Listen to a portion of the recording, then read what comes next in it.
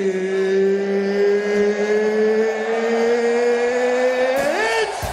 time! Good morning, good afternoon, and good evening, ladies and gentlemen, wherever and whenever you may be listening to this. I am your host, Matthew McLaughlin, with Noah Broderick. We're going to be giving you our big takes on this upcoming weekend of college football and NFL action. Huge playoff implications for both levels of football, as we have some big conference championship games coming up in the college football world.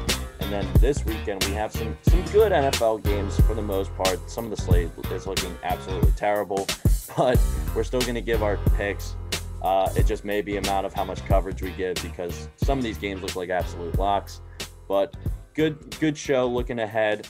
And we're just going to jump right into it with the college football world. Tonight, we are recording this on Friday.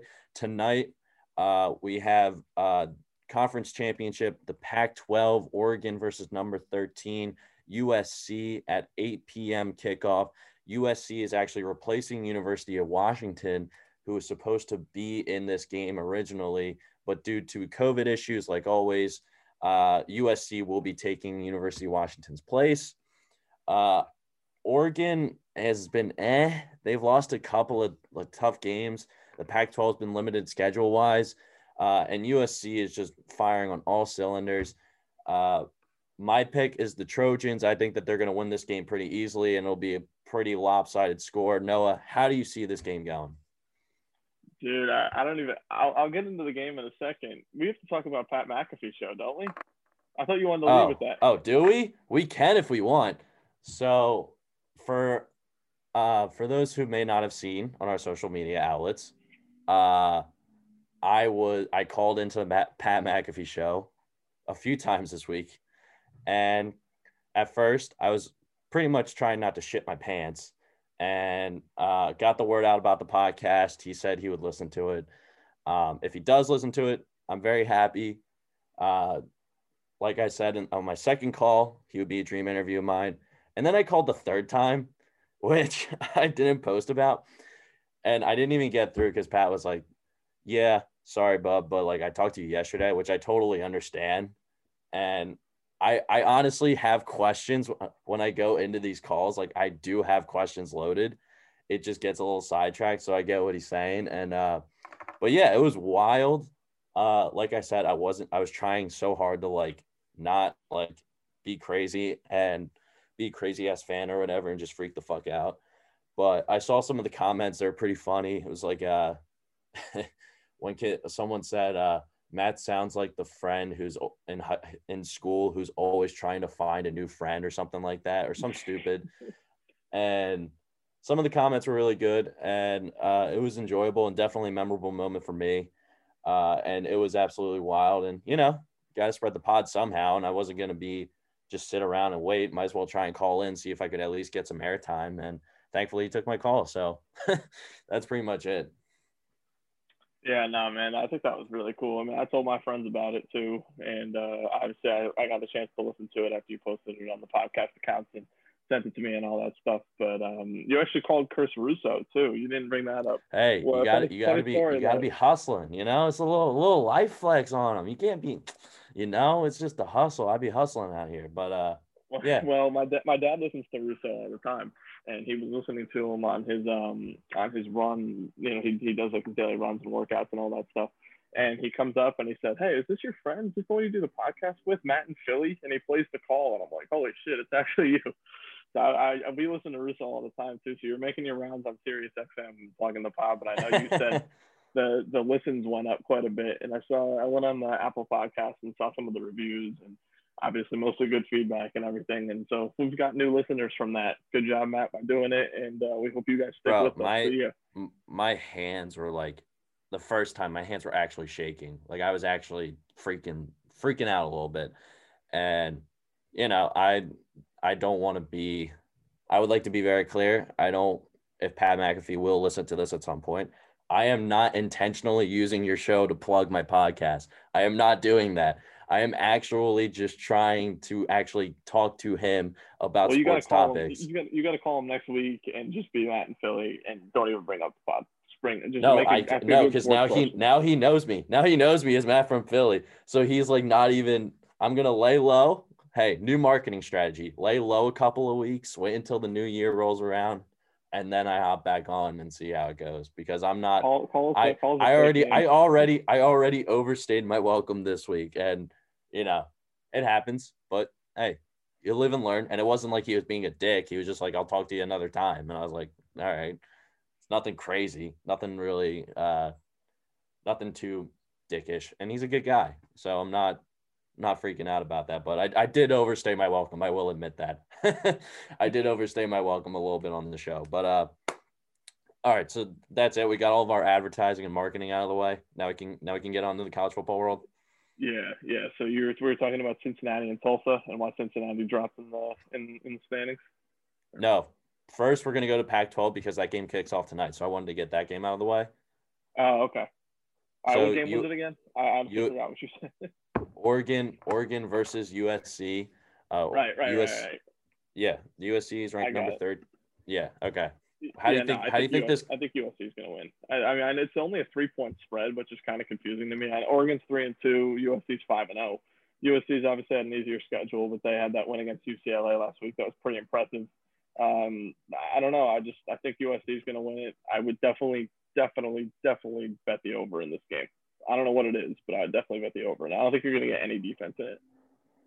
I mean, Oregon's defense played very well against Cal, only let up 21 points, but I agree with it is it is Cal, but still the Pac-12 has just been so strange, only playing like 6 to 7 games before the conference championship for most teams. Some teams only got like 5 games in. And I think with this Oregon team, they started off hot, winning 3 straight, and then they lost to Oregon State and Cal, and then their game against Washington was canceled. So I think this is a team that is it's too inconsistent, and with the limited games that they've had, I'm not willing to put my trust into this Duck squad. So I'm going to go with USC. I agree with you. I think Keaton Slavis is going to have a huge game. I agree with you that the over is definitely going to hit. But I think at this point, USC's got this locked up, and it's just a matter of will they crack the top 10, maybe even top 12 with a win. I don't see them jumping all of a sudden, making a jump into like the top 5. I think that's way too unrealistic at this point. But overall, this will be a fun game to watch and some Friday night action. That'll be good. And, I think Keaton Slavis, it's a matter of will he go to the draft? Will he stay? And it's going to be interesting to see what that happens with that USC quarterback position. But nonetheless, we're both picking USC. So let's move on. I gotta be honest though. I'm working tonight, and I'll probably be off at 9. And if I'm going to be in tonight, I'm probably watching Heat Raptors preseason action instead of that. Why? That's kind of just how I am, man. You got the James Harden. You're gonna watch the Kentucky Raptors or the Florida Raptors, wherever the hell they're playing. You're gonna watch Tyler Hero's last game in Miami. Bro, I'm not gonna say that. People need to minimize, lower their expectations for Tyler Hero this season at least. Oh yeah, we're gonna get into the NBA, but the sophomore slump is a real thing, and I think people need to realize that. But we're gonna talk about that later. I can't believe you're gonna watch the You're gonna watch the Tampa Bay Raptors against fucking Miami Heat preseason in a game that doesn't matter. Hero was 17, 5, and 4 in the playoffs, and he was 17, 65 the other day. I don't know. This is a football. We're talking football today, okay? Football. Fine. That's your mistake, but it's your life. It's your life. It's your mistake. But so yeah, we're gonna get that first game out of the way, and now we're gonna look at the college football rankings, reactions, predictions, whatever. The College Football Committee, Kirk Herbstreit summed it up pretty nicely. He was like, our postseason is as bad as it gets. A lot of questions. Cincinnati fell down a spot. They're 8-0. Their last game of the season against Tulsa, of the regular season before their conference championship against Tulsa tomorrow, was canceled. So they somehow fell down a spot. Well, they played kind of a tight game last week. That's going to be the reasoning, is that they They nearly lost. Yeah, but Cincinnati's one of the only undefeated teams remaining. And if there's any year for a group of 5 team to get in, this would be the year, and it would be the Cincinnati team. You mean to tell me that Cincinnati is ranked below Iowa State, Florida, and Georgia? Credit to those teams. Georgia did not look good at some points in the season, but they've stayed the course and they've had a very strong season. But you mean to tell me that Georgia is somehow goes up a spot and Cincinnati drops down? Like, that just doesn't make any sense to me at all. This Bearcats team is very good, and it's another sign of what the fuck are we doing with this committee? What is this playoff format? Why are we only limiting it to 4 teams? And the fact that that is happening is just, it enrages me, because it's ridiculous to say that these are the best 4 teams in the country when you're clearly showing preference to other teams and other conferences. Look at what they did with Ohio State. The Big Ten needs Ohio State in the playoff, because that's the only team that has a chance of winning in that conference. We've already seen, as Penn State fans, Penn State is Wait, we don't have a shot? Yeah. Penn State has not lived up to expectations. Now, granted, all these teams are dealing with opt-outs, whatever, but at the end of the day, Penn State's still 2-5 or whatever, and they're going to play Illinois this upcoming weekend to give their seniors a send-off.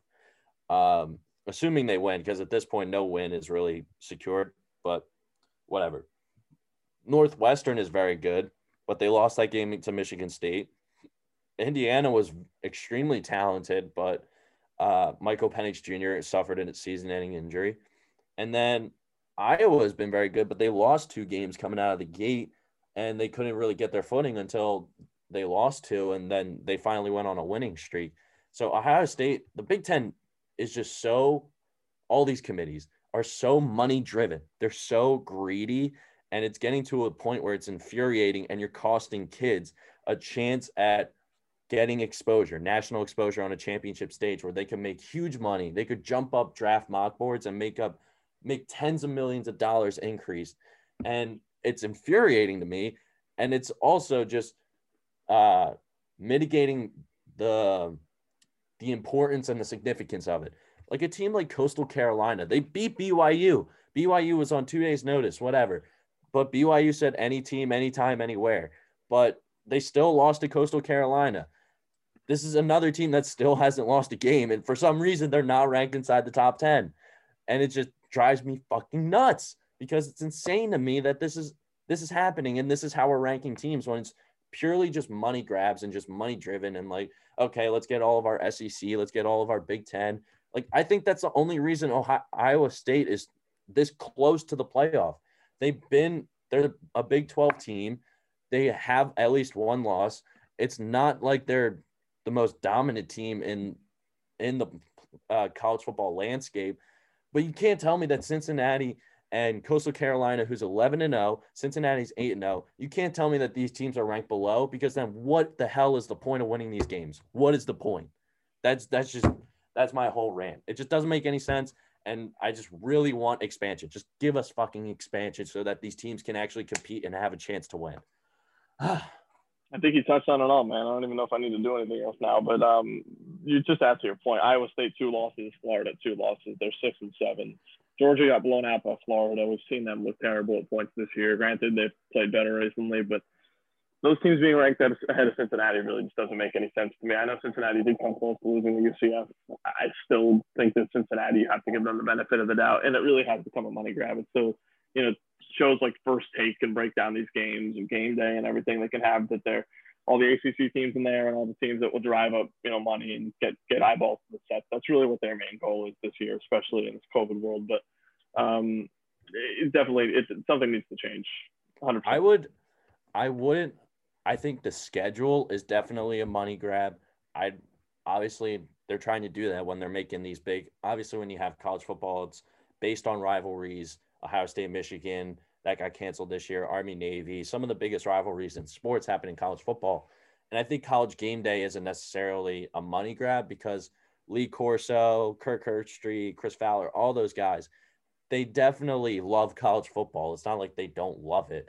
The problem is that the playoff, and the athletic directors and the people who are making these decisions and ranking these teams, don't want to compromise and expand the playoff format, and actually like would get more viewers if they expanded and just fucking compromised instead of like actually just staying to the old format and trying to see if that would actually work or not.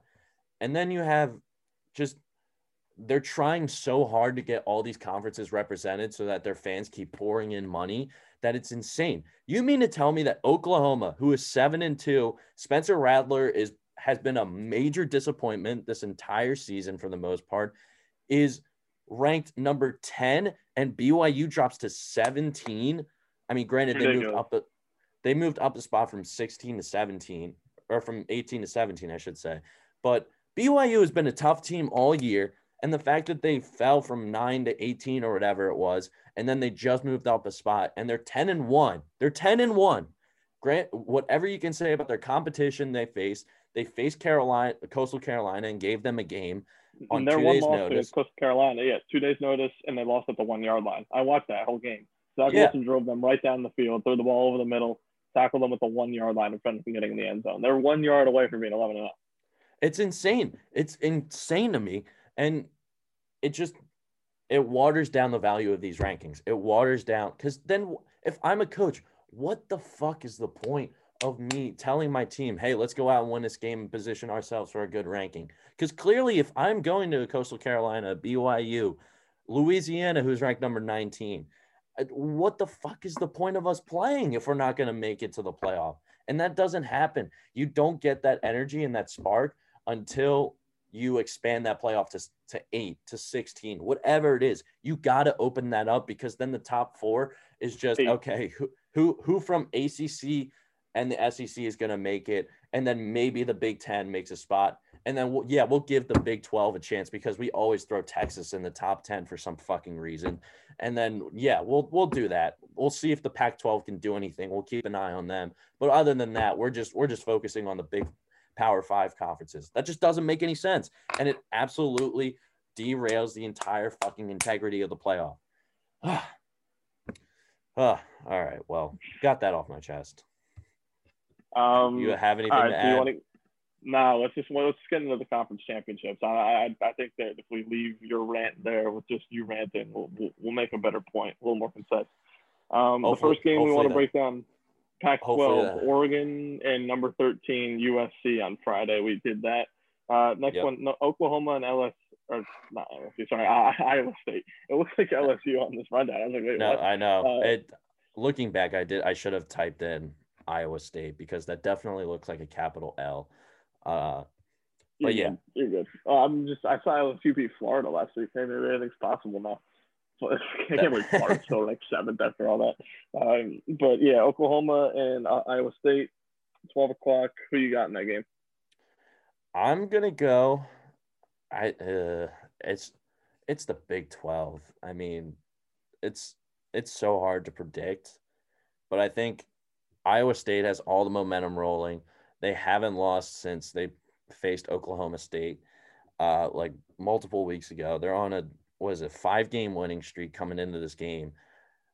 Spencer Rattler has looked like Eli Manning, committing almost every turnover that you can commit. I don't trust him to lead the team to like a. I've seen Spencer Rattler throw too many interceptions, too costly interceptions. He's fumbled.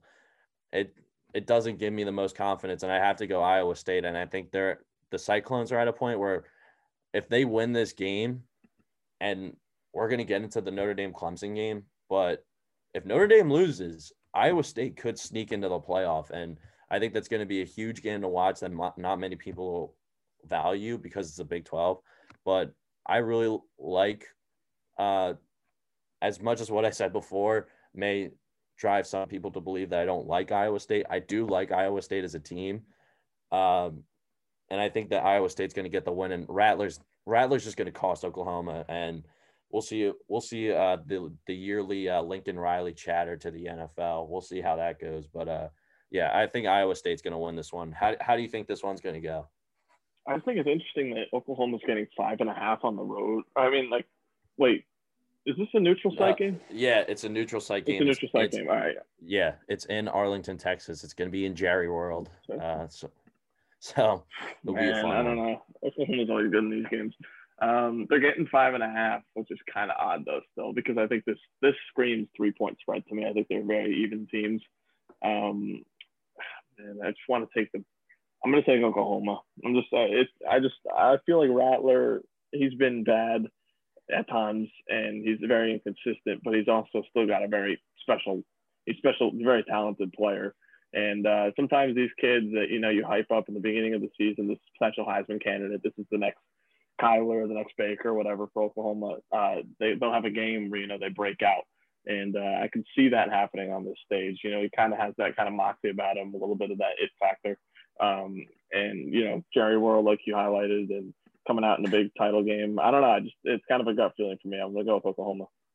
And Breece Hall has been absolutely a dominant running back for the Cyclones team. He's coming up on 1,400 yards rushing, and he has 17 touchdowns on the year, which is absolutely nuts. But the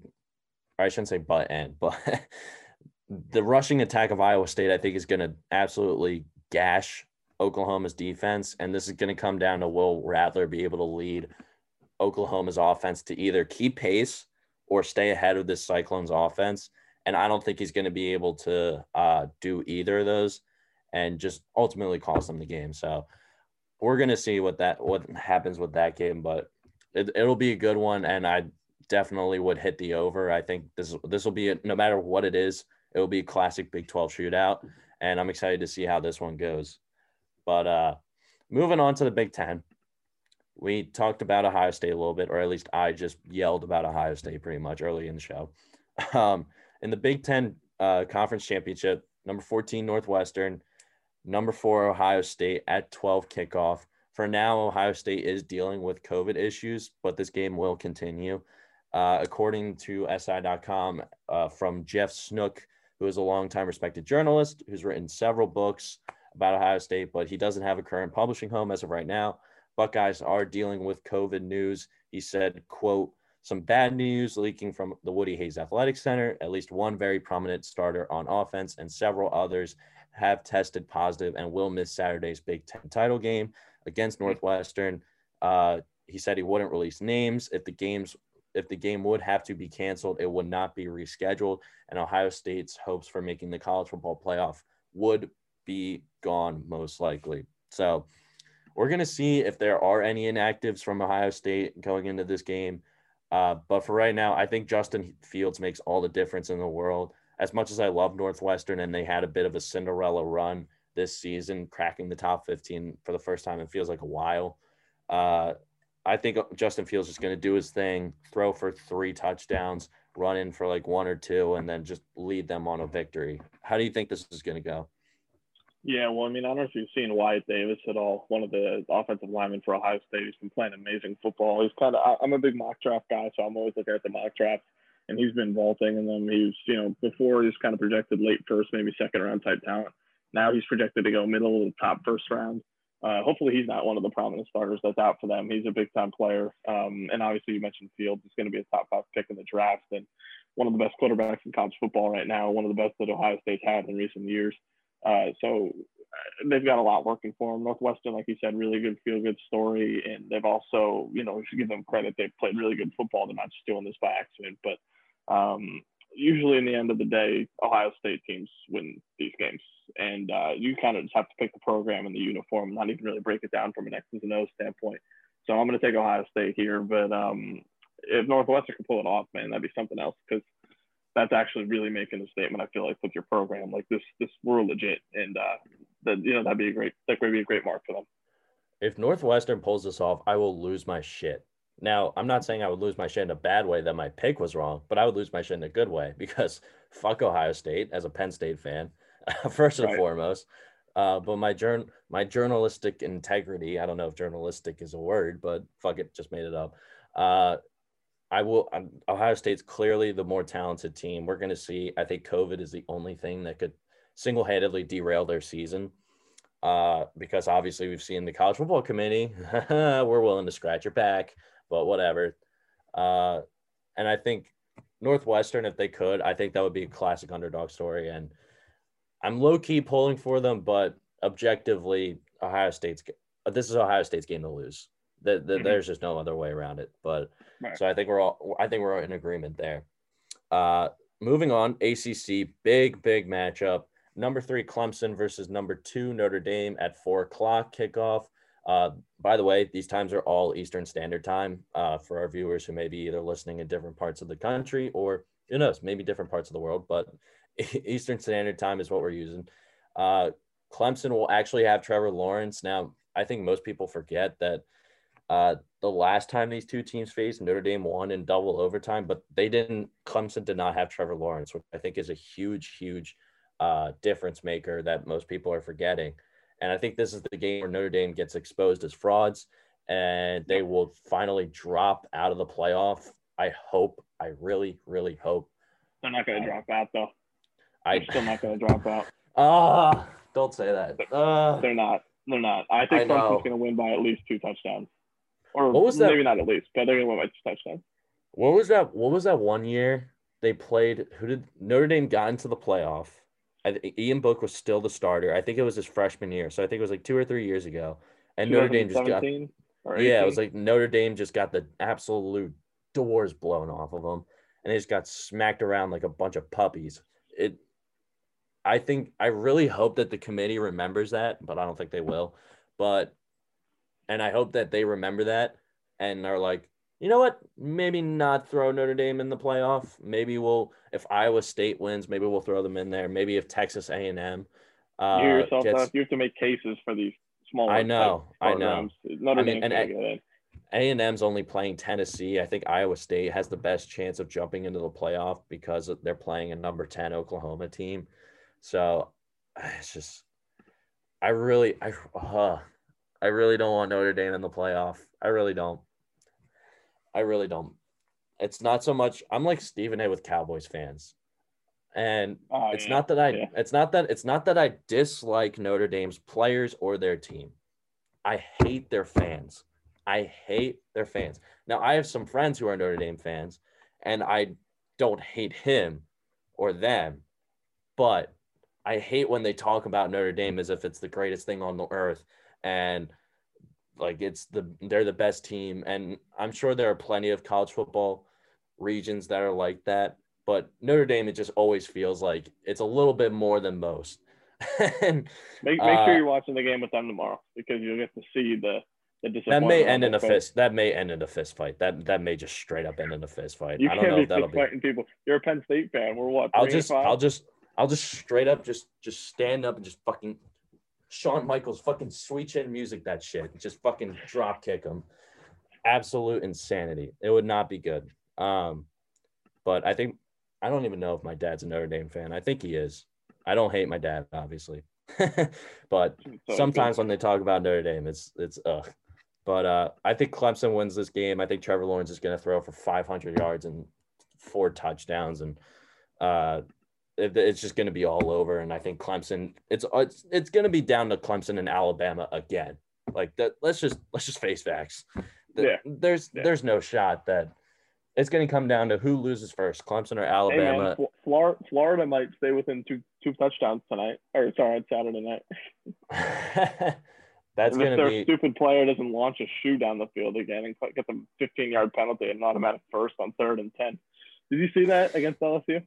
No, I did not, because it was LSU and LSU. I saw LSU won, but I was like, okay, it's LSU somehow won. They had a third and long. They made a tackle about 10 yards before the marker, so it's 4th down. And the Florida player made the tackle, takes the player's shoe off, launches it 15 yards downfield, just cause. And they get they unsportsmanlike conduct penalty, automatic first down. They kick a field goal, they win the game. Oh my! I can't even imagine. I can't even imagine walking into that locker room and just being the guy responsible for that. And you got to face your teammates and be like, "Yeah, I fucked up." I can't even imagine. The coach kind of defended him. He's like, "It shouldn't have been a penalty" or something like that. He said, "Like, oh, that's a penalty, really?" You know, because he said he didn't see it, but I don't know. We've seen similar situations in the NBA where like players have lost their shoes, they've fallen off, and players have either chucked it to the sides of the court. and they get technicals for that. I think that's more of a safety thing than anything. It's not nothing. Yeah, like in the NBA, they toss the shoe to the side of the court. Like DeMarcus Cousins got technical for that because that's on the court. I don't want to like fall on that and like get injured or something like that, you know? Oh, I understand what you're saying. Yeah, and I thought you were saying that. Like, I didn't see this play by throwing the shoe was dangerous. Like they're going to hurt somebody or something. No. I was talking about for the players. They're looking out for their own safety, so they're like, let me get rid of this shoe that somehow ended up on the field or the court. But I didn't see the play, so I have no idea. That sounds like a boneheaded move and definitely deserves some criticism. I don't know as a coach how you can defend that, but then again, I haven't seen the play, so I have no idea. But getting back to this ACC championship game, how does Notre Dame win this game if there's any chance at all? The same way that you try to beat the Chiefs and Patrick Mahomes and them. You try to keep them off the field. You try to run the ball down their throats, control the time of possession, and just get stops on third down. That's really the only formula to beating powerhouse teams like that. I don't see it happening, but if they're going to do it, Notre Dame's got to have the ball. Shit, I mean, 40 minutes out of the 60 probably. You got to keep Trevor Lawrence off the field. You got to keep Travis Etienne off the field, and you got to just hope that you can convert all your third downs and keep them from converting their third downs and really just make it a game in the margins. I don't see it happening, but that's probably what, that they're preaching there is just let's try to control it. Let's try to keep our defense off the field, even though it's been pretty good. And because that's usually the big quarterback and the offense is going to beat the defense eventually. If you give them enough chances, it's the same thing in all sports, really. If you give the big hitter, you give the big player like a Steph Curry or whatever, a bunch of shots and, they let them linger in the game, they're going to beat you at some point. So it's the same thing with Notre Dame. They just have to try to not let Trevor Lawrence beat them, which is very hard to do. You got to let anything else beat them. Yeah. Can't turn the ball over. That's another thing. Ian Book cannot turn the ball over. You can't give Clemson good field position at all because that's pretty much an easy 7 points with how efficient they are in the red zone and stuff like that. So I think this will come down to offense and how Ian Book manages this game. He's got to be able to convert on third down, like you said. And you said it also, turnovers. Can't shoot yourself in the foot and take unnecessary risks. Or if you are going to take a risk, put it in a place that only your receiver can get it and not an interception. And Notre Dame's defense, how they're going to be able to stop Clemson's offense and get the offense off the field will be key. And I'm going to be looking at Ian Book. This is going to be his most scrutinized game of his career, and this is going to be the game that may make or break his career, and see if he'll actually slide into some draft boards, but I don't think that's going to happen, and I think Clemson's just going to absolutely annihilate Notre Dame, and wouldn't be surprised if this was like 20 or 30 point plus win, but we'll see. Moving on, got some other conference championship games to get to. SEC, number 1 Alabama versus number 7 Florida at 8:00 kickoff. Do you see Florida winning this game? If so, how? How? I see my boy Devontae Smith, future New York football giant, baby. I see him going off. No shot he ends up on the Giants. No, what do you mean, no shot? If the Giants don't win the division, we're going to have a top 12 pick, and he's probably going to be in that 10 to 12 range. And you do realize that the Eagles are going to be in front of the Giants? The Eagles will take the wrong player. They'll take Waddle, or they'll take I'd be completely Jalen Waddle. No, Waddle's awesome too. But I think Devontae Smith's better. I think Devontae Smith's better than Jamar Chase too. Oh my. Okay. I think he's the best wide receiver in college football. Mark it down right now. Remember this year, look at it now. Justin Jefferson's the best. Last year you would have said Jerry Jeudy or Henry Ruggs. Those guys went ahead of him. It's not always about who is, the sexiest name in college football. At the end of the day, the Eagles should take a wide receiver nonetheless. And I'm going to get into my Eagles later on, but if I have a choice between Jamar Chase, Devontae Smith, and Jalen Waddle, I'm happy with either of those picks. The problem is when you take fucking Jalen Reagor over Justin Jefferson. That's where my issue is. But that's a whole nother separate discussion. Aguilar's like pretty good now, right, for the Raiders? Because he decided to actually try. He actually decided to try. He decided to give effort for his quarterback and actually try and catch some passes. Congratulations, Nelson Aguilar. Congratulations. You found a place to actually try. But anyway, back to this Florida and Alabama game. I think this is completely one-sided. Nick Saban's going to do his thing. Devontae Smith's going to run wild. Najee Harris is going to run for a couple touchdowns. And Mac Jones is just going to absolutely make his case for possibly a late case Heisman selection. But we're going to see about that. I think he does deserve to be in that conversation and would not be surprised to see him in there. For Heisman right now, I don't know how you like. It's almost tough to call because I feel like there are multiple quarterbacks who could win and make their cases. But Mac Jones has just been unbelievable, and I think he's top 2 candidate so far in this season. Mm-hmm. And I think he's going to absolutely turn up against Florida and just absolutely thrash and tear apart that defense of Florida.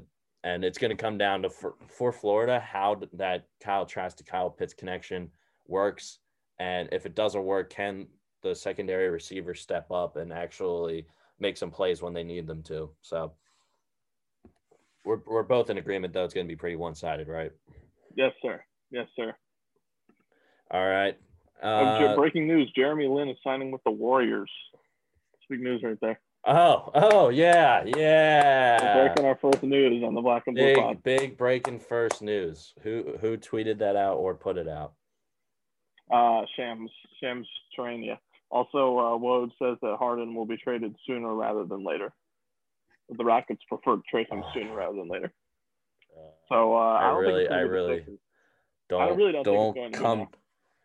The mother Harden looks like a cheesesteak. He looks like he just went ham at like Chicky and Pete's and just didn't do anything. Which how he went into that press conference and was like, I was training in Atlanta or whatever. Like, if you were training and came back looking like that picture that you saw, I'm sure you saw the picture. What is that training? He's Miami already, baby. Yeah, like what is that? What is that picture? What is that? What training method is that? I've never heard of that training method. So I don't buy. Yeah, honestly, it doesn't make any sense. But we'll. I honestly want Harden out of Houston, not in Philly. Get away. I don't want him. Well, why not? I turned Ben Simmons for Harden. Ben Simmons, Thibault, and 3 firsts. That is such a bad trade. That is such a Miami Heat fan trade that it just doesn't make any sense. Why would anyone give up Ben Simmons, Matisse Thybulle, who's our best defender, outside of way better than Ben Simmons, and will be for at least 4 more years. On both sides of the ball? Harden's a better defender than people give him credit for. That's I kind agree of with that. I agree with that. But it's who are you gonna?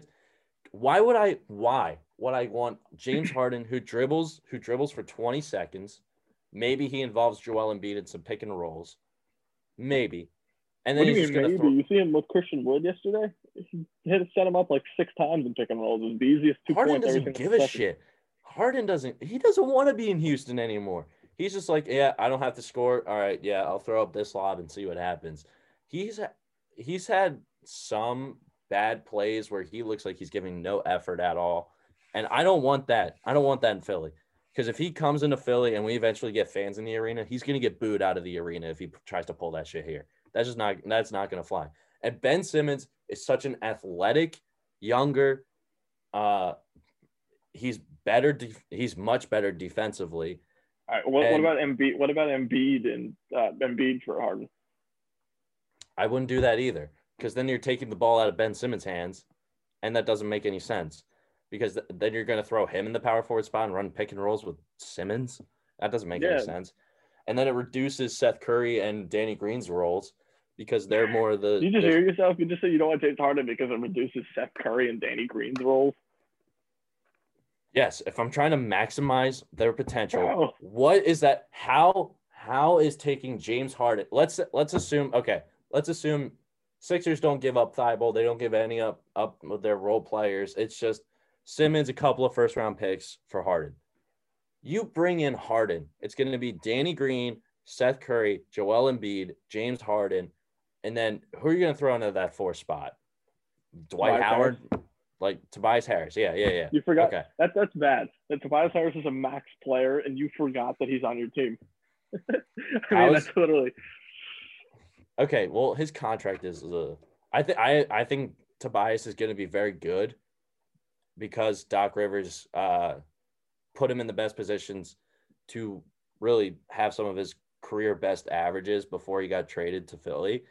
And I think Doc Rivers is really going to help him out in that way. But theoretically, if James Harden comes into Philly, it's not going to be any different than what it was in Houston outside of having taller guys on your team. It's not going to be any different. And in the East, maybe you'll get to the second round, maybe you'll get to the conference finals, but other than that, I don't see that team going to the finals. I think with Simmons running and making plays and getting the ball out to shooters and Seth Curry and Danny Green and Tobias, this team will be much more efficient. I think this team is ready to compete, and not even ready to compete. They should be ready to just put all the doubts away and get everyone to shut up and just absolutely annihilate defenses and just shut down on both ends. It's just not – Harden just doesn't make any fucking sense. And I want Sixers fans to realize if he comes here, he's going to be dribbling the ball for 20 seconds, maybe give it to Joel Embiid in the last 5 or 10, and then they'll throw up a bad shot. It's not going to be any different. It's not going to be any different. And we're just going to be more frustrated. And then we're going to blame Doc Rivers. And then Doc Rivers is going to get fired after he signed a 5-year fucking contract. And then it's like, we're back to square one. As a Miami Heat fan, I would be a lot more afraid of the Sixers if they had Harden than Simmons. Personal thing. Because right now, I think we'd beat you in a playoff series. And I think the Celtics would beat you in a playoff series. And I think the Nets would probably beat you in a playoff series. I don't know about Milwaukee. We all know what happens with them. You guys match up well with them. But I think those 3 teams would beat the Sixers guys currently constructed in a playoff series if they started tomorrow. If you get Harden, I think you can come out of the East. Again, Brooklyn, I think Kevin Durant and Kyrie will be, if they're fully healthy, I think that team is a top 3 seed. Milwaukee, we match up pretty well. It's going to come down to that Drew Holiday, who Drew Holiday matches up with on our side. I think Miami, you guys are going to be in for like a rude awakening because you guys caught a lot of people by surprise, and the bubble environment worked to your advantage. Credit to Pat Riley and that organization. There's no fans. Why? It's really the same thing. You're not locked in a hotel. Because no matter what, because now teams know you guys are a finals caliber team, and now they're going to be keying in on you guys. They're going to be keying in on Tyler Hero. They're going to be keying in on Jimmy Butler. How can we get the ball out of Jimmy Butler's hands? How can we force Duncan Robinson to take bad shots? Bam Adebayo's health is in question now after that shoulder injury in the playoffs. Goran Dragic, we're going to see how he holds up the rest of the way. You guys didn't really make any additions. You lost Jay Crowder. You signed Bam. To your credit, you signed Bam. 3 of their 4 best players are young players who are going to get better, or you'd expect to But Tyler Hero was struggling. Like, he was struggling to get time and find his rhythm up until that bubble. Up until the bubble, he struggled in that season. He did. I watched all the Heat games during the regular season. He was good. He averaged like 14 a game. He came off the bench and was scoring plenty. Either way, no matter what, Miami was a team that took a lot of people by surprise. No one thought that they were going to do anything. So now when you have a full offseason with coaches to key in on you guys, it's going to be a different story. I don't buy it. Okay. They got the best coach in the league on their side. It's Spoelstra. That's just cap. That's just such cap. He is not the best coach in the league. Yes, he is. He is not the best coach. He's one of the most consistent coaches. He's not the best. He is not the best. Who's the best then? The only other guy you can make an argument for is Nick Nurse. That's it. I would say Nick Nurse. Steve Kerr is a great coach. That team, he's very good, yeah, but he's also had an insane amount of talent. And we got if the Warriors make the finals this year, then we'll put him back in the best coach. But right now, I don't even know if they're going to win a playoff series. I don't really want to go there yet. Yeah, because Steph is basically trying to be a one-man wrecking crew. And the Spoelstra literally developed Duncan Robinson and Bam. Bam was a mid-first-round pick. Hero's a mid-first-round pick. Granted, good talents. Duncan Robinson was dug off the streets. It was a Butler one-man show. That's what everybody said before that. How did this turn into a basketball episode? We need to get back to football. Anyway, that's a whole separate discussion. The viewers want NBA. That's what they want. The NBA doesn't start until next fucking week. We're covering college football. Wait, What are we are on? we done with college football? Can we be done with that? Can we No, do we NFL? have Cincinnati. We have Cincinnati. Number 23, They're gonna Tulsa win. versus. They'll beat Tulsa. They're gonna win. They'll Okay. show us why they shouldn't have been moved down. Okay. Fair enough. Desmond will ball out. I agree with that. NFL. A lot of NFL reactions in Week 14. Starting with the NFC East, we're gonna go to Washington because then we'll do Washington first. They're looking like the clear-cut favorites in the NFC East right now. They won 23-15 against San Francisco. Chase Young ran a fumble back or an interception back for a touchdown. He just looked like an absolute freak. San Francisco continues to struggle so far without Jimmy Garoppolo and George Kittle and some other weapons on both sides of the ball. Does Washington win this division? As much as I prefer them not to, because about a week ago I was saying I want the Giants to win the division. I think they will.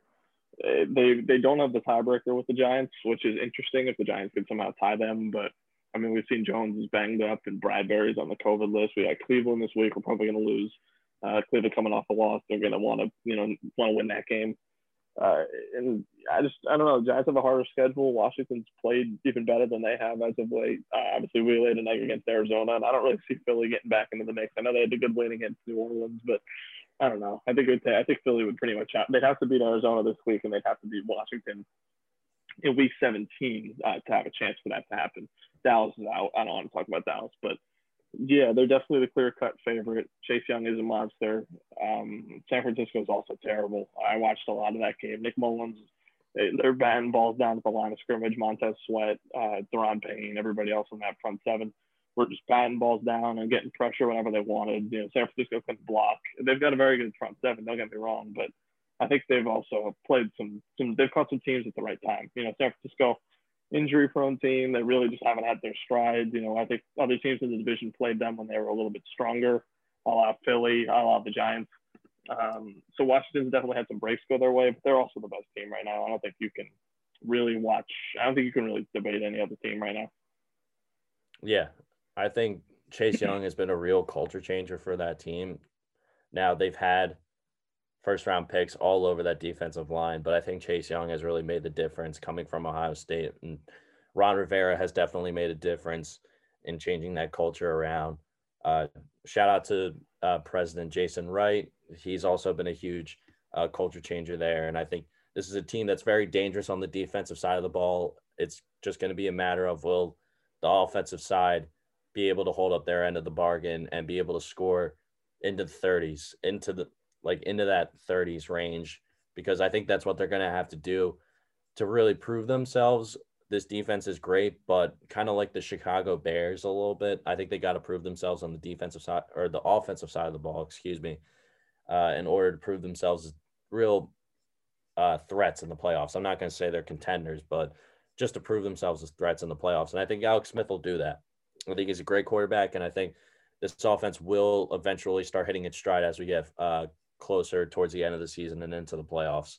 And I think they are going to win the division. And the NFC East has been on kind of a tear, and I think people need to realize that the NFC East is waking up a little bit. It was just scheduling in the beginning of the season that really hurt this division, and really what made the records seem look so bad, and the teams weren't as bad as the records appeared to be. So moving on, my Philadelphia Eagles got a win for a while, for the first time in a while. Jalen Hurts finally takes over. He shines, goes 17 for 30, throws for over 200 passing yards and rushes for over 100 yards. As much as people want to say this was a great first start for Jalen Hurts, I think it was a very good start.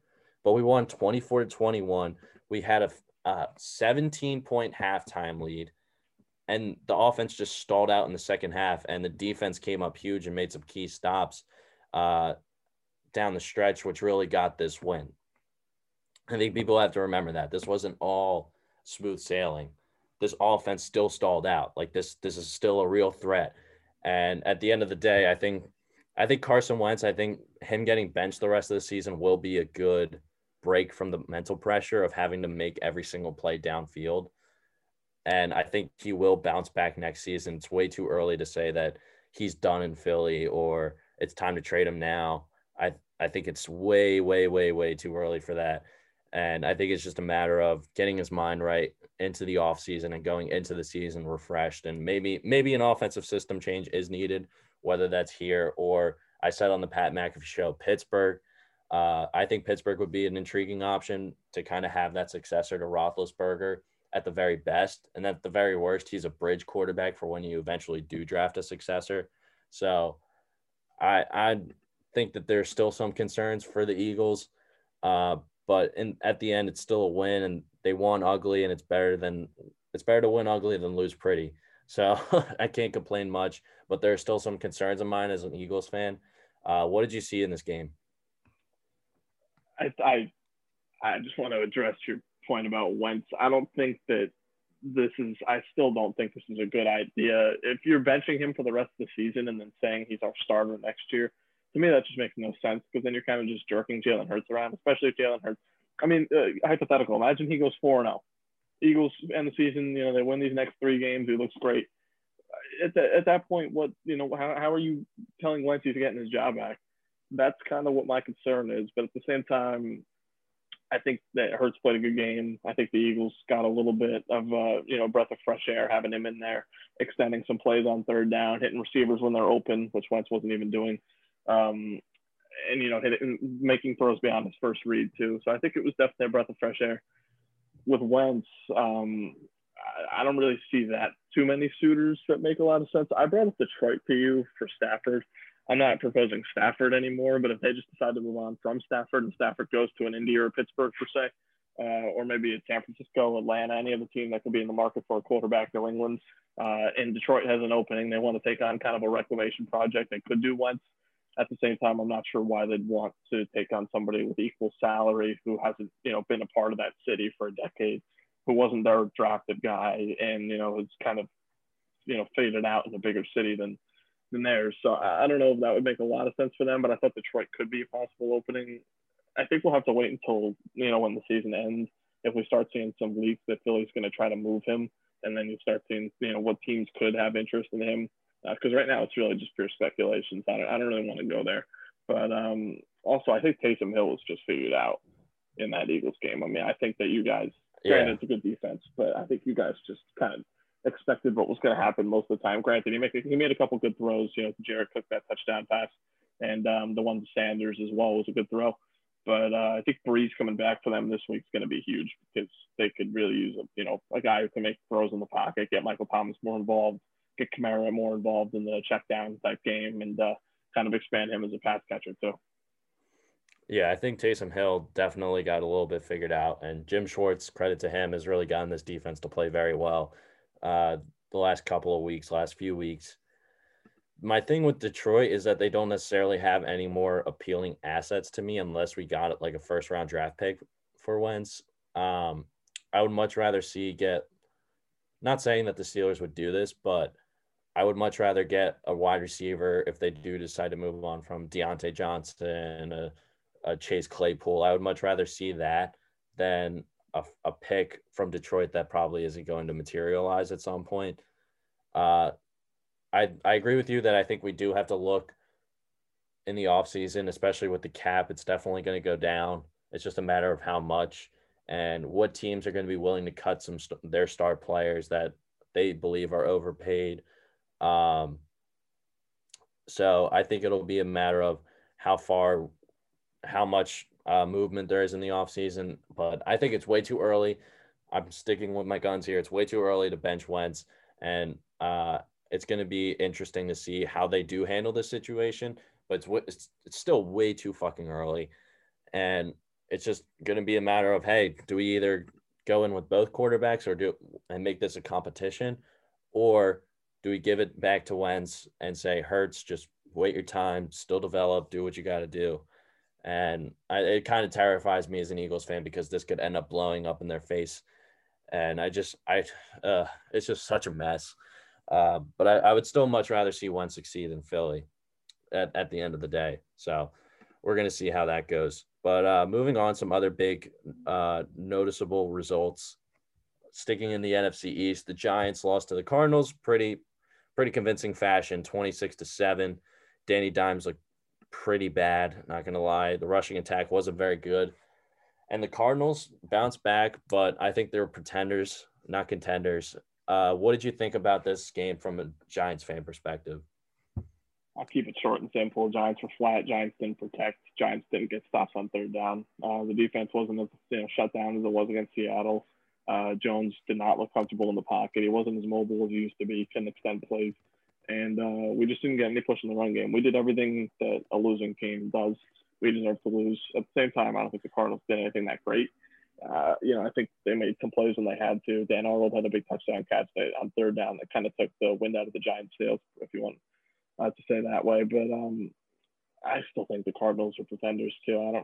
I didn't come away from that game thinking, oh wow, this team's back. Kyler made a couple throws. He made a couple plays with his legs. Giants weren't good, and they won. And that's what they should be doing because they're a decent team. Even decent teams win those games pretty easily. But I still don't think that they're a threat, really. I think they'll probably get in now just because Minnesota lost and they've got a pretty easy schedule, and I think they'll probably find a way to get that 7th spot. But they're gonna get beaten by Green Bay or New Orleans, whatever team they end up playing. No, yeah, definitely. I think if the Giants do sneak into the playoffs, it's not going to be a very good result for them. But yeah, I can't even try and justify anything. There just wasn't anything good from this game. The offensive line did not play well at all. They allowed 6 sacks. Granted, some of them were Jones's fault, but at the end of the day, the offensive line has to play better. And it's been a concern for the Giants for the last 5 years or whatever. So it's definitely not a good sign. But at the end of the day, I think this is still a very tough team. It was just a little bit of an off game. And as for the Cardinals, I don't think they're necessarily a playoff team. They're a 500 team. We talked about this last week. They're a 500 team. Not right now. They're not in the playoffs or Super Bowl contenders. I think they still need to shore up some of that defense, especially on the front line and some of the secondary, because I think you do have to eventually start looking at replacements for Patrick Peterson. He's not the all pro level cornerback that we're used to seeing, but at the end of the day, this team's still in a pretty good spot. Could be a lot worse, and I think they still have some positive things to talk about moving forward. Moving on, one of the other bigger games, which was more surprising than people thought it would be. Kansas City won at Miami 33-27. I mean, honestly, I think Kansas City is just playing with the rest of the league. Do you think this game is just another sign that this is Kansas City's Super Bowl to lose? Yeah, 100%. I mean, it was, I want to say Kansas City was down two possessions, whatever it was. Mahomes looked terrible, and everybody's writing them off saying they're going to lose and whatever. And they come out and they put up 21 points, and I think it was 5 minutes. And you just see stuff like that, and you're like, okay, nobody's beating them. It reminds me of the Warriors in their prime when you thought you had them beat. You thought you had Steph on an off night, and they would just find a way to win. This is just what Kansas City is going to do. They got too much firepower. They've got the best tight end in football. They've got one of the best wide receivers in football. They've got a rookie running back who can make a lot of plays. They've got other receivers who are fast and can spread the field, and there's just a lot that they can do. And they also have the best quarterback in the league playing for them too, and one of the best coaches. So yeah, they're playing with the rest of the league. This game was Miami had it in the beginning, and then Kansas City went on a huge run, and really Miami wasn't in it.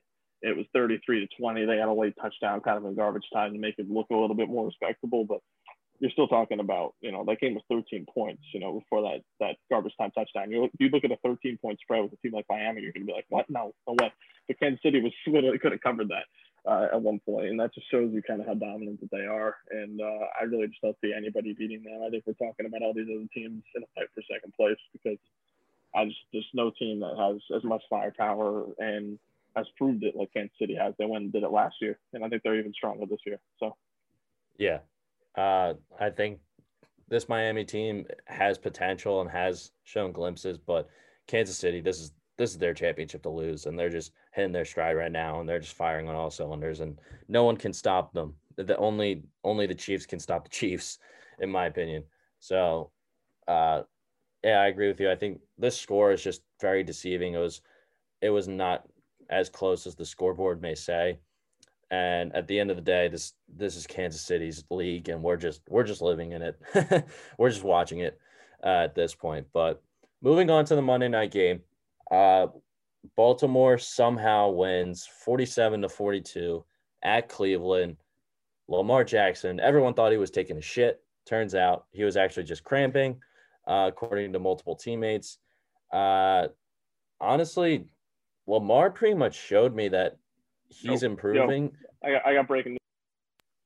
Okay. This is important for us. It's not sports news. It's important for us, though. Penn State has delayed the start of the spring semester in person until February 15th. Fuck. From January 19th. So we were supposed to go back January 19th. We're now going back February 15th. And it could change still. We might not even be fucking back, dude. Damn.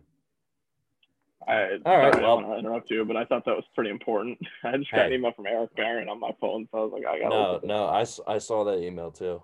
That's what editing is for. Baltimore, Cleveland. So in my opinion, so Lamar showed me pretty much everything that he needed to show me. He made that incredible play to Marquise Brown to deliver the game-winning touchdown. Baker Mayfield looked incredible. He looked like the franchise quarterback that Cleveland wants him to be. And Kareem Hunt, I think people forgot this guy was explosive weapon with the Chiefs. And he had that incident where a video was filmed of him kicking a woman, and that's obviously inexcusable, and the Chiefs immediately cut him, and it looked like his career was over, and then he got to Cleveland. I think he's reminded everyone why he was one of the best backs in the league. Honestly, Cleveland's just looking incredible. They're not looking like the typical Cleveland Browns. So what did you think of either Baker Mayfield's performance or Lamar's performance or just these two teams overall? I think that was the game of the year. First of all, that game was so fun to watch, and it had everything that you wanted in a big football game. Division rivalry. There's fans in the stadium. It was kind of a cold night in Cleveland, kind of that crappy Cleveland December weather, and those quarterbacks played tremendous games. I mean, I admittedly, I know you're a big Baker guy. I've admittedly kind of been on him, throughout the years. That was the best game I think I've seen him play besides, that Tennessee game the week before, but I didn't admittedly watch that game start to finish. I watched this Browns-Ravens game start to finish, and he made really every play that he had to, besides that one interception where the linebacker kind of showed blitz and he dropped back into coverage, picked it off with one hand. It still wasn't a terrible throw, but he did make one mistake there. But besides that one mistake, he was perfect in the game. But the other guy on the other side was even a little bit better, I guess. Lamar coming out like Superman on that fourth down or whatever it was, or third down, making that throw. I think it was fourth down to Marquise Brown, that touchdown? Yeah, it was fourth. It was like 4th and 5, and he came out of the locker room, and Louis Riddick and Steve Levy made some bad Superman references. But besides that, Lamar pretty much came in and saved the season. Yeah, he got flushed out of the pocket, he threw against his body, made a great throw. Marquise Brown finally caught a ball downfield. He's had a really bad season. I'm not a Lamar top 3 type guy. I know a lot of people like to put him in the Mahomes category, or even though, Rodgers, Wilson. I think he's a little bit below the Watson kind of tier. I think he's in that like 5 to 8 range in terms of quarterbacks. But that's still fantastic. Most teams would take him over their guy to be quarterbacking their teams, and he played a tremendous game. Came back when he had to, obviously from the locker room, cramping up or whatever that was. I don't know.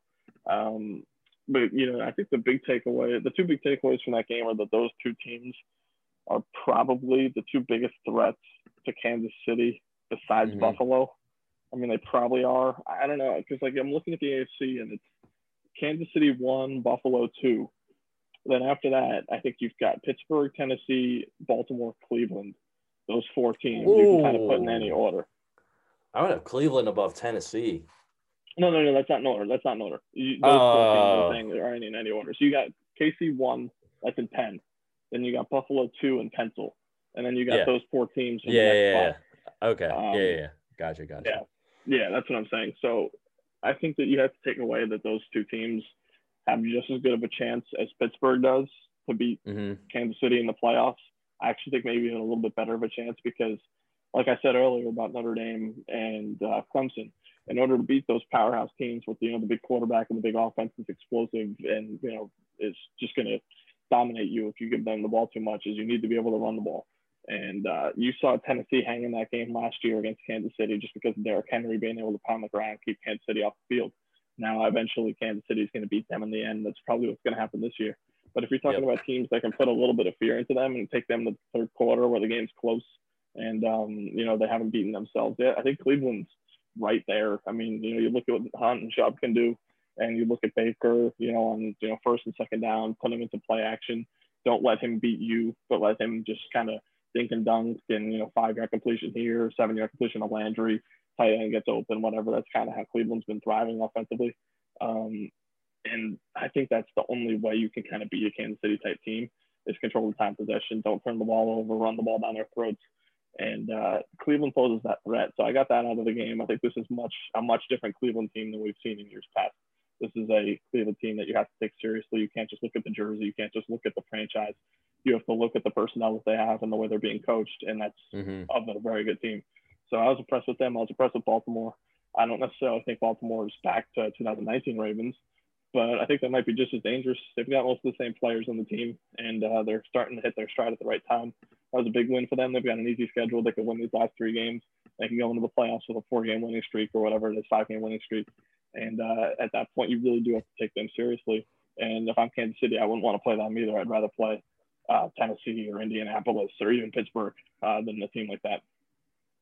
Yeah, I totally agree that Cleveland, you got to look at the personnel. It's not just the same old miserable Cleveland Browns franchise that we're used to. And I think Cleveland is the most dangerous threat to Kansas City and Buffalo for the AFC representation in the Super Bowl. Their rushing attack is very good. Their offensive line, they did a great job of tweaking that offensive line and improving it to give Baker Mayfield much more protection than he had last season.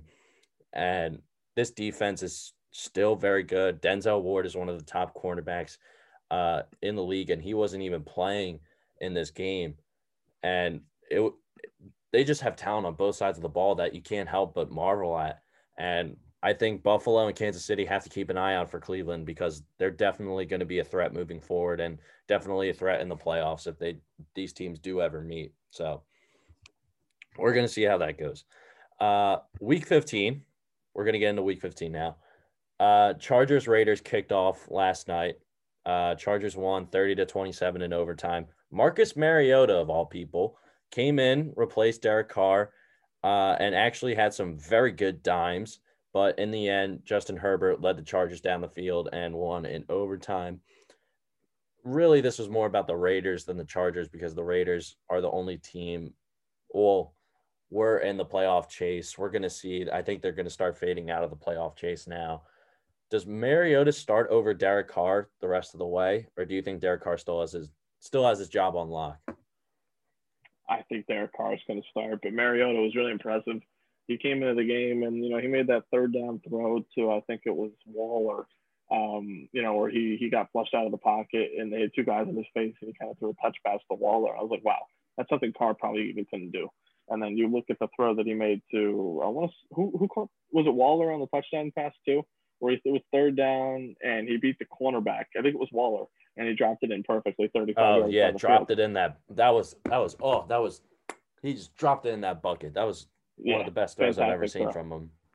Yeah, and he had that touchdown run where he wasn't going to be denied. He went through 2 defenders. I think really if you want to be encouraged by anything, if you're a Raiders fan, is that you have a backup who's probably on his best day just as good as Carr is. And that could maybe convince you into not paying Derek Carr again. And, then you can kind of allocate your funds differently and, really build a team around Mariota and that rushing attack and Josh Jacobs too. I think there's a path for that. But in terms of the Raiders this year, they're shot. They're 7-7. They're not making the playoffs in the AFC. And so now I think, if you want to test Mariota, you can. But I don't know what you're getting from it unless you really think you can be your franchise guy. Yeah, I think at this point Mariota he's a very good quality backup, but I don't think he can be the full-time starter. His arm still has question marks for me. We're going to see. Derek Carr went out of the game with a groin injury early. We're going to see if that affects them going into next weekend. But at this point, it's too early to tell. I just don't think Mariota is the starter long term. I think Derek Carr still had one of his best years. He just got to find that consistency, and I think a second or third year in John Gruden's offense helped him out tremendously, and it can only go up. I think his trajectory is steadily climbing, and I think he's proving himself as the franchise quarterback later on. So we're going to see how that goes. Moving on. Hang on. We're just going to take a break. So looking at this weekend slate, we have mostly pretty poor quality games on paper, but we're going to see how they turn out. We're going to go through these pretty quickly because we're pretty much on the same page for most of these. Denver Denver hosting Buffalo on Saturday. We have 2 Saturday games. 4:30 kickoff. Buffalo goes into Denver. Drew Lock versus Josh Allen. I think we're both in agreement. Buffalo here. Yeah, Buffalo. That was a very good game that they played against Pittsburgh. They're not going to come out and lay an egg after that. They'll win. Yeah. Carolina at Green Bay at 8:15. I think Green Bay is just rolling on all facets of their game. We're both in agreement here. Green Bay. Mm-hmm. Yep. I was going to pick them as a gentleman's bet, but I think you already have it. So. Hey, you got to be quicker than that. Sunday slate. Buffalo. Tampa Bay at Atlanta. Tampa Bay is coming off a pretty good win against Minnesota. I think Tampa Bay is going to win this one. How about you? I think Tampa is going to win just because Atlanta's pass defense is so terrible, and I think Brady could have a big field day on it. They got a win last week, going to give them a little bit more momentum going into it. So, yeah, I think they'll win. I think Atlanta's kind of just playing for pride a little bit right now and just draft position. Julio Jones is out, too, already. So, the way you're going to beat the Bucs is by throwing downfield on them. They're losing their best downfield threat. So, yeah, I'll take Tampa. San Francisco at Dallas. I think Dallas is going to win this game because San Francisco's just struggling on offense. Me too. I have Dallas +3 is actually one of my gentlemen. So. Yep. All right, cool. Another 1 p.m. Detroit at Tennessee. I think Tennessee's just going to steamroll them. Agreed. Yeah, pretty much.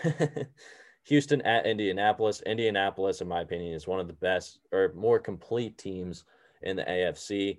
I think Indianapolis is going to win this one pretty handedly, unless Deshaun Watson can pull off some heroics. How do you see this game going? Same way? I've got Houston. This is a typical Phillip Rivers letdown game. This is a typical Phillip Rivers letdown game. I got Houston +7.5. Yep. Dang. So I forgot to write that one down too. But Houston could have won the last time they played, but Watson fumbled in the red zone, and it was either in his own territory in the red zone. I forget. But it led to a Colts touchdown, his fumble, and he was really broken up about it. He's going to come out with a chip on his shoulder. He's going to play a terrific game. Yeah. I understand what you're saying, and I kind of agree with it, but I think Indianapolis, I think Phillip Rivers is hitting his stride a little bit, had a couple of touchdowns to T.Y. Hilton. Just when you think that is when he has bad games. I almost picked him up in fantasy, but I'm like, no, he does this every year. He looks good. I think Frank where he continues it now. I think Frank Reich is the difference maker, and I think this Indianapolis defense is for real. And I think that's going to be 2 key differences than some of those old San Diego teams that Rivers was with in his career prior. So I think Indianapolis is going to win this one and continue to 10-4 and start building their case as one of the better AFC teams. So I think Indianapolis wins this one pretty handedly. I've actually got a Colts pillow right here that I'm keeping this computer on. We were talking about it. Yeah, I'm not a Colts fan. But no, I will admit I'm a Colts fan, just because I'm a huge Johnny Unitas guy, and a huge Peyton Manning guy. Yeah, I like that. I like Denver like that, because of Peyton Manning more than Indy actually. But I'm happy Phillip Rivers is actually getting a chance to contend.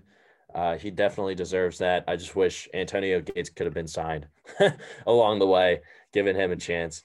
So, but, it's whatever. 1 p.m. AFC East matchup, struggling Patriots go into Miami. I think Miami is going to win this one handily and defeat Bill Belichick in what feels like the first time in a while. But they had that Miami Miracle finish a couple of years ago. So this game could actually end pretty close. What do you think this is going to go? I'm changing it. I'm going New England. I was really on Miami until I realized that it's a rookie quarterback against Belichick, and I just watched Justin Herbert lose 45-0 to Bill Belichick. That's true. That is Herbert's a good point. Awesome. And also Mike Gesicki's out, and their run game is terrible. So I don't know how it's gonna come down to making plays. You know what? Yeah, you may have changed my mind. So I think I'm gonna go New England. I think I'm gonna have. Yeah, I think I'm gonna have to go New England. I think that's a good bet. I would have to go New England too. I think that rookie quarterback matchup. I did not think about that. That was a good point that you brought up. That will be tough. Mike Gesicki being there definitely hurts at Miami. Miami's defense is very good, but I think Cam Newton is going to be able to do very well and just thrive. But I don't know. This is actually a close game. I'm going to go New England because fuck it, all faith in Belichick to get things right. And I wouldn't be surprised if they get back to 500 and then this is what gets them rolling or something like that towards the end of the season. But we're going to see.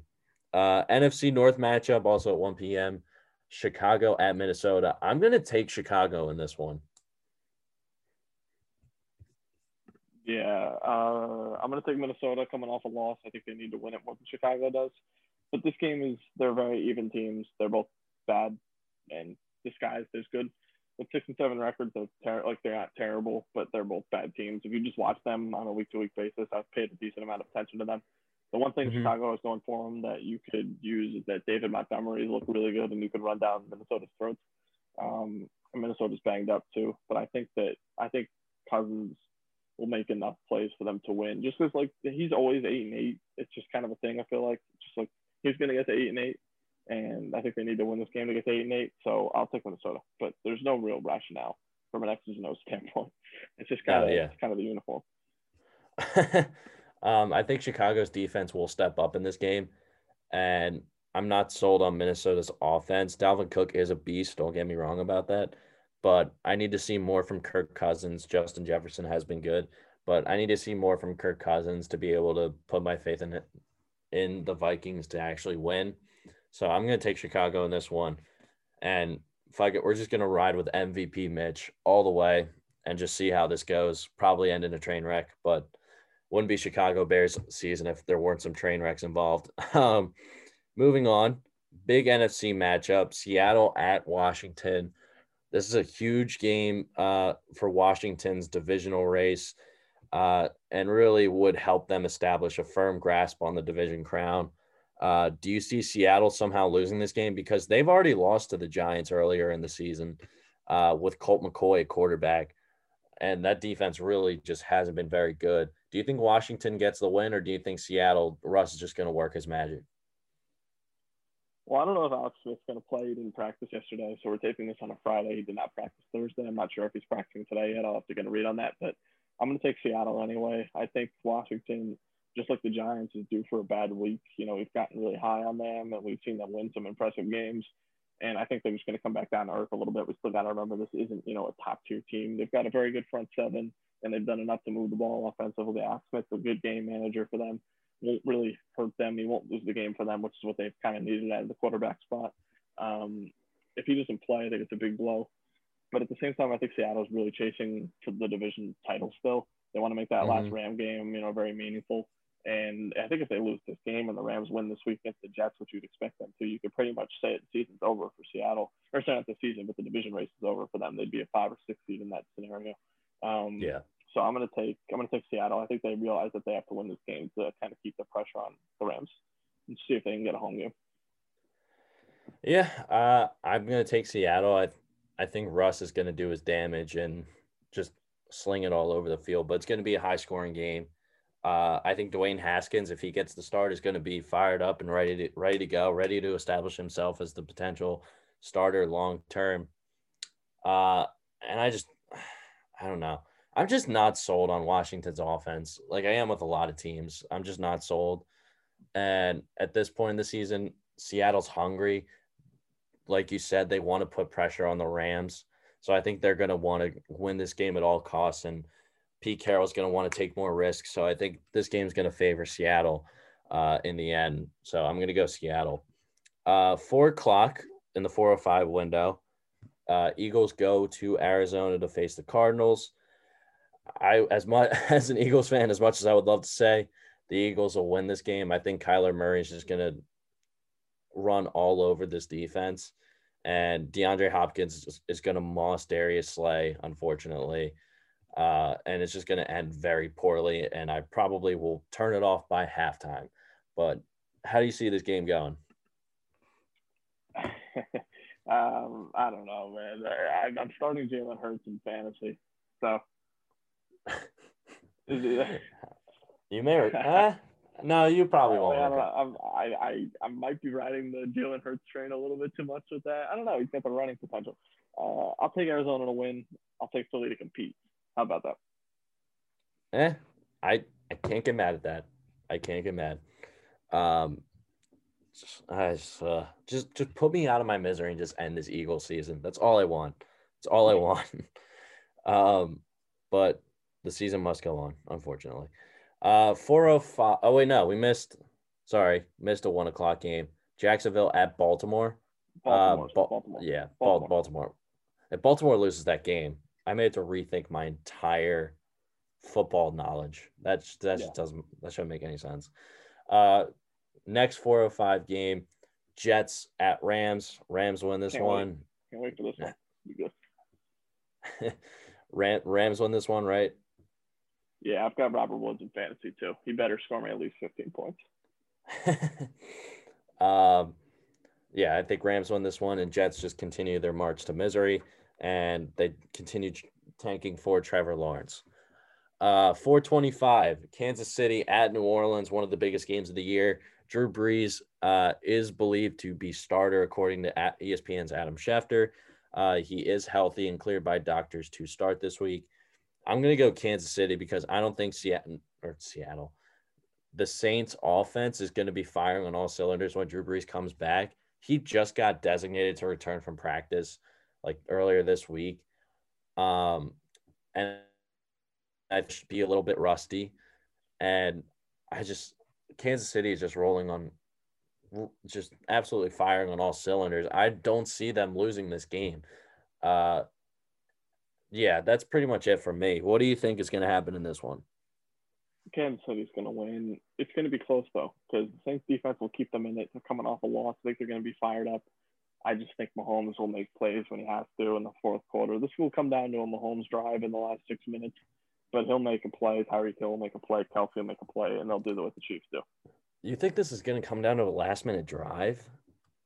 Not last minute, last 6 minutes. Like, it's going to be – I think it's going to be. But it's going to be a close. You think it's going to be a close game nonetheless? It will be a 4-point within a 4-point game within the last 6 minutes, and the Chiefs will put it out of reach for the late touchdown. I just have a feeling this is a game that's going to be really hyped up, like that earlier game, that earlier New Orleans Tampa Bay game. It's going to be really hyped up, and then Kansas City is just going to come out and stomp on New Orleans and just absolutely annihilate them, and just kill CBS's ratings. But yeah, I hope it's a close game. I think Patrick Mahomes is going to work his magic and just flick of the wrist, chuck it 70 yards to Kelsey for a couple touchdowns to just hit the ground running and never look back. But wrapping up Sunday slate, Sunday night game, big headliner, Cleveland at the Giants at New York. I was excited for this, man, but now Colt McCoy starting. In 2020, only the Giants and the Browns could be flexed into Sunday Night Football, and San Francisco and Dallas could be flexed out of Sunday Night Football. Only in 2020 could that happen. I think Cleveland wins this game pretty convincingly. I think it'll be double digits, but give me your take as a Giants fan. Man, I was so excited for this game, but Daniel Jones isn't playing most likely. They say Colt McCoy is probably going to get the start. James Bradbury is on the COVID list. He's not playing.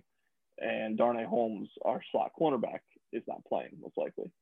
So, Granted, I don't really fear Cleveland's weapons that much, but we're going to be without two of our best defensive backs and our starting quarterback. It's a lot to ask for from a team that's not that talented to begin with. They're well coached, and they scheme well, and their defense will fight and they'll keep them in the game.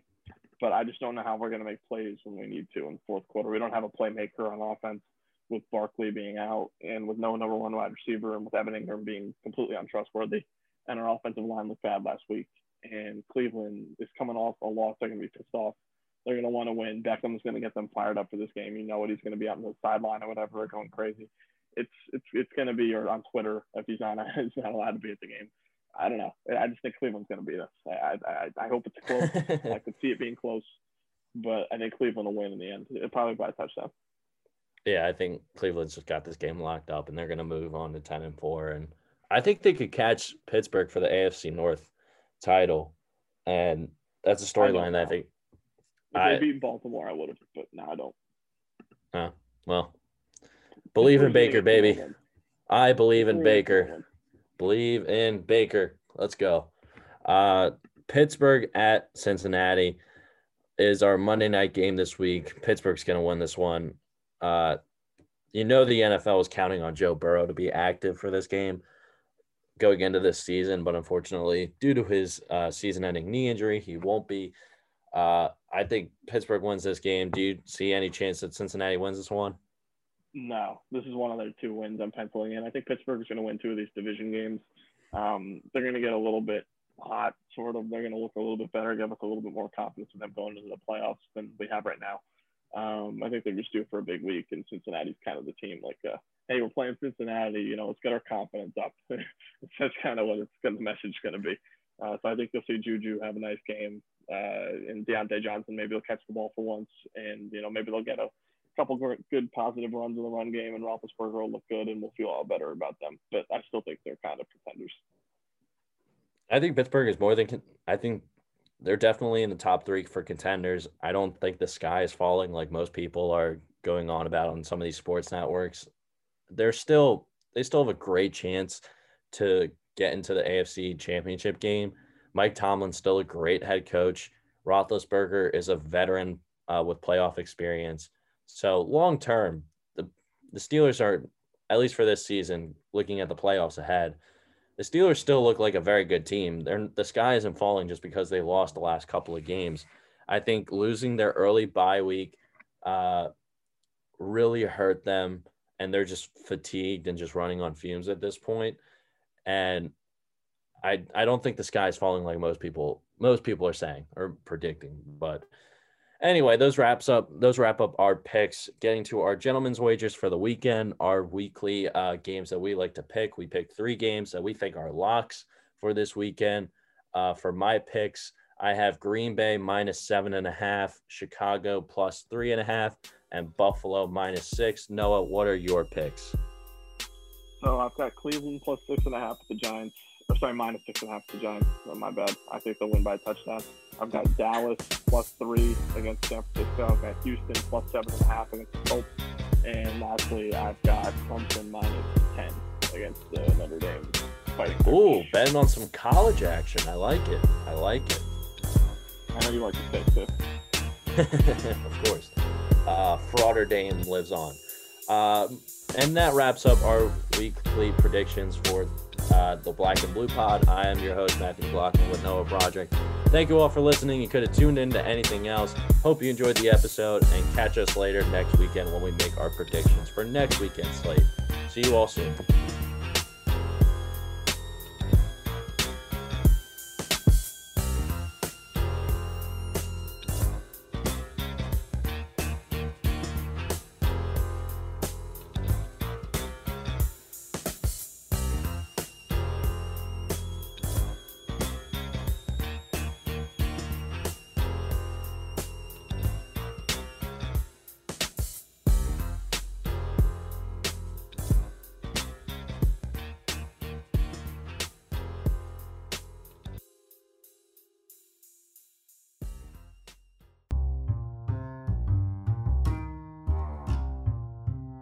Hey guys, hope you enjoyed the episode. Make sure you're following us on all of our social media platforms as well as podcast services like Apple Podcasts, Spotify, Google Podcasts, all that good stuff. Your subscription and follows mean just as much as you actually playing the episode. Thanks again for listening. And I hope that you guys have a great rest of your day, and hopefully you enjoyed this one. So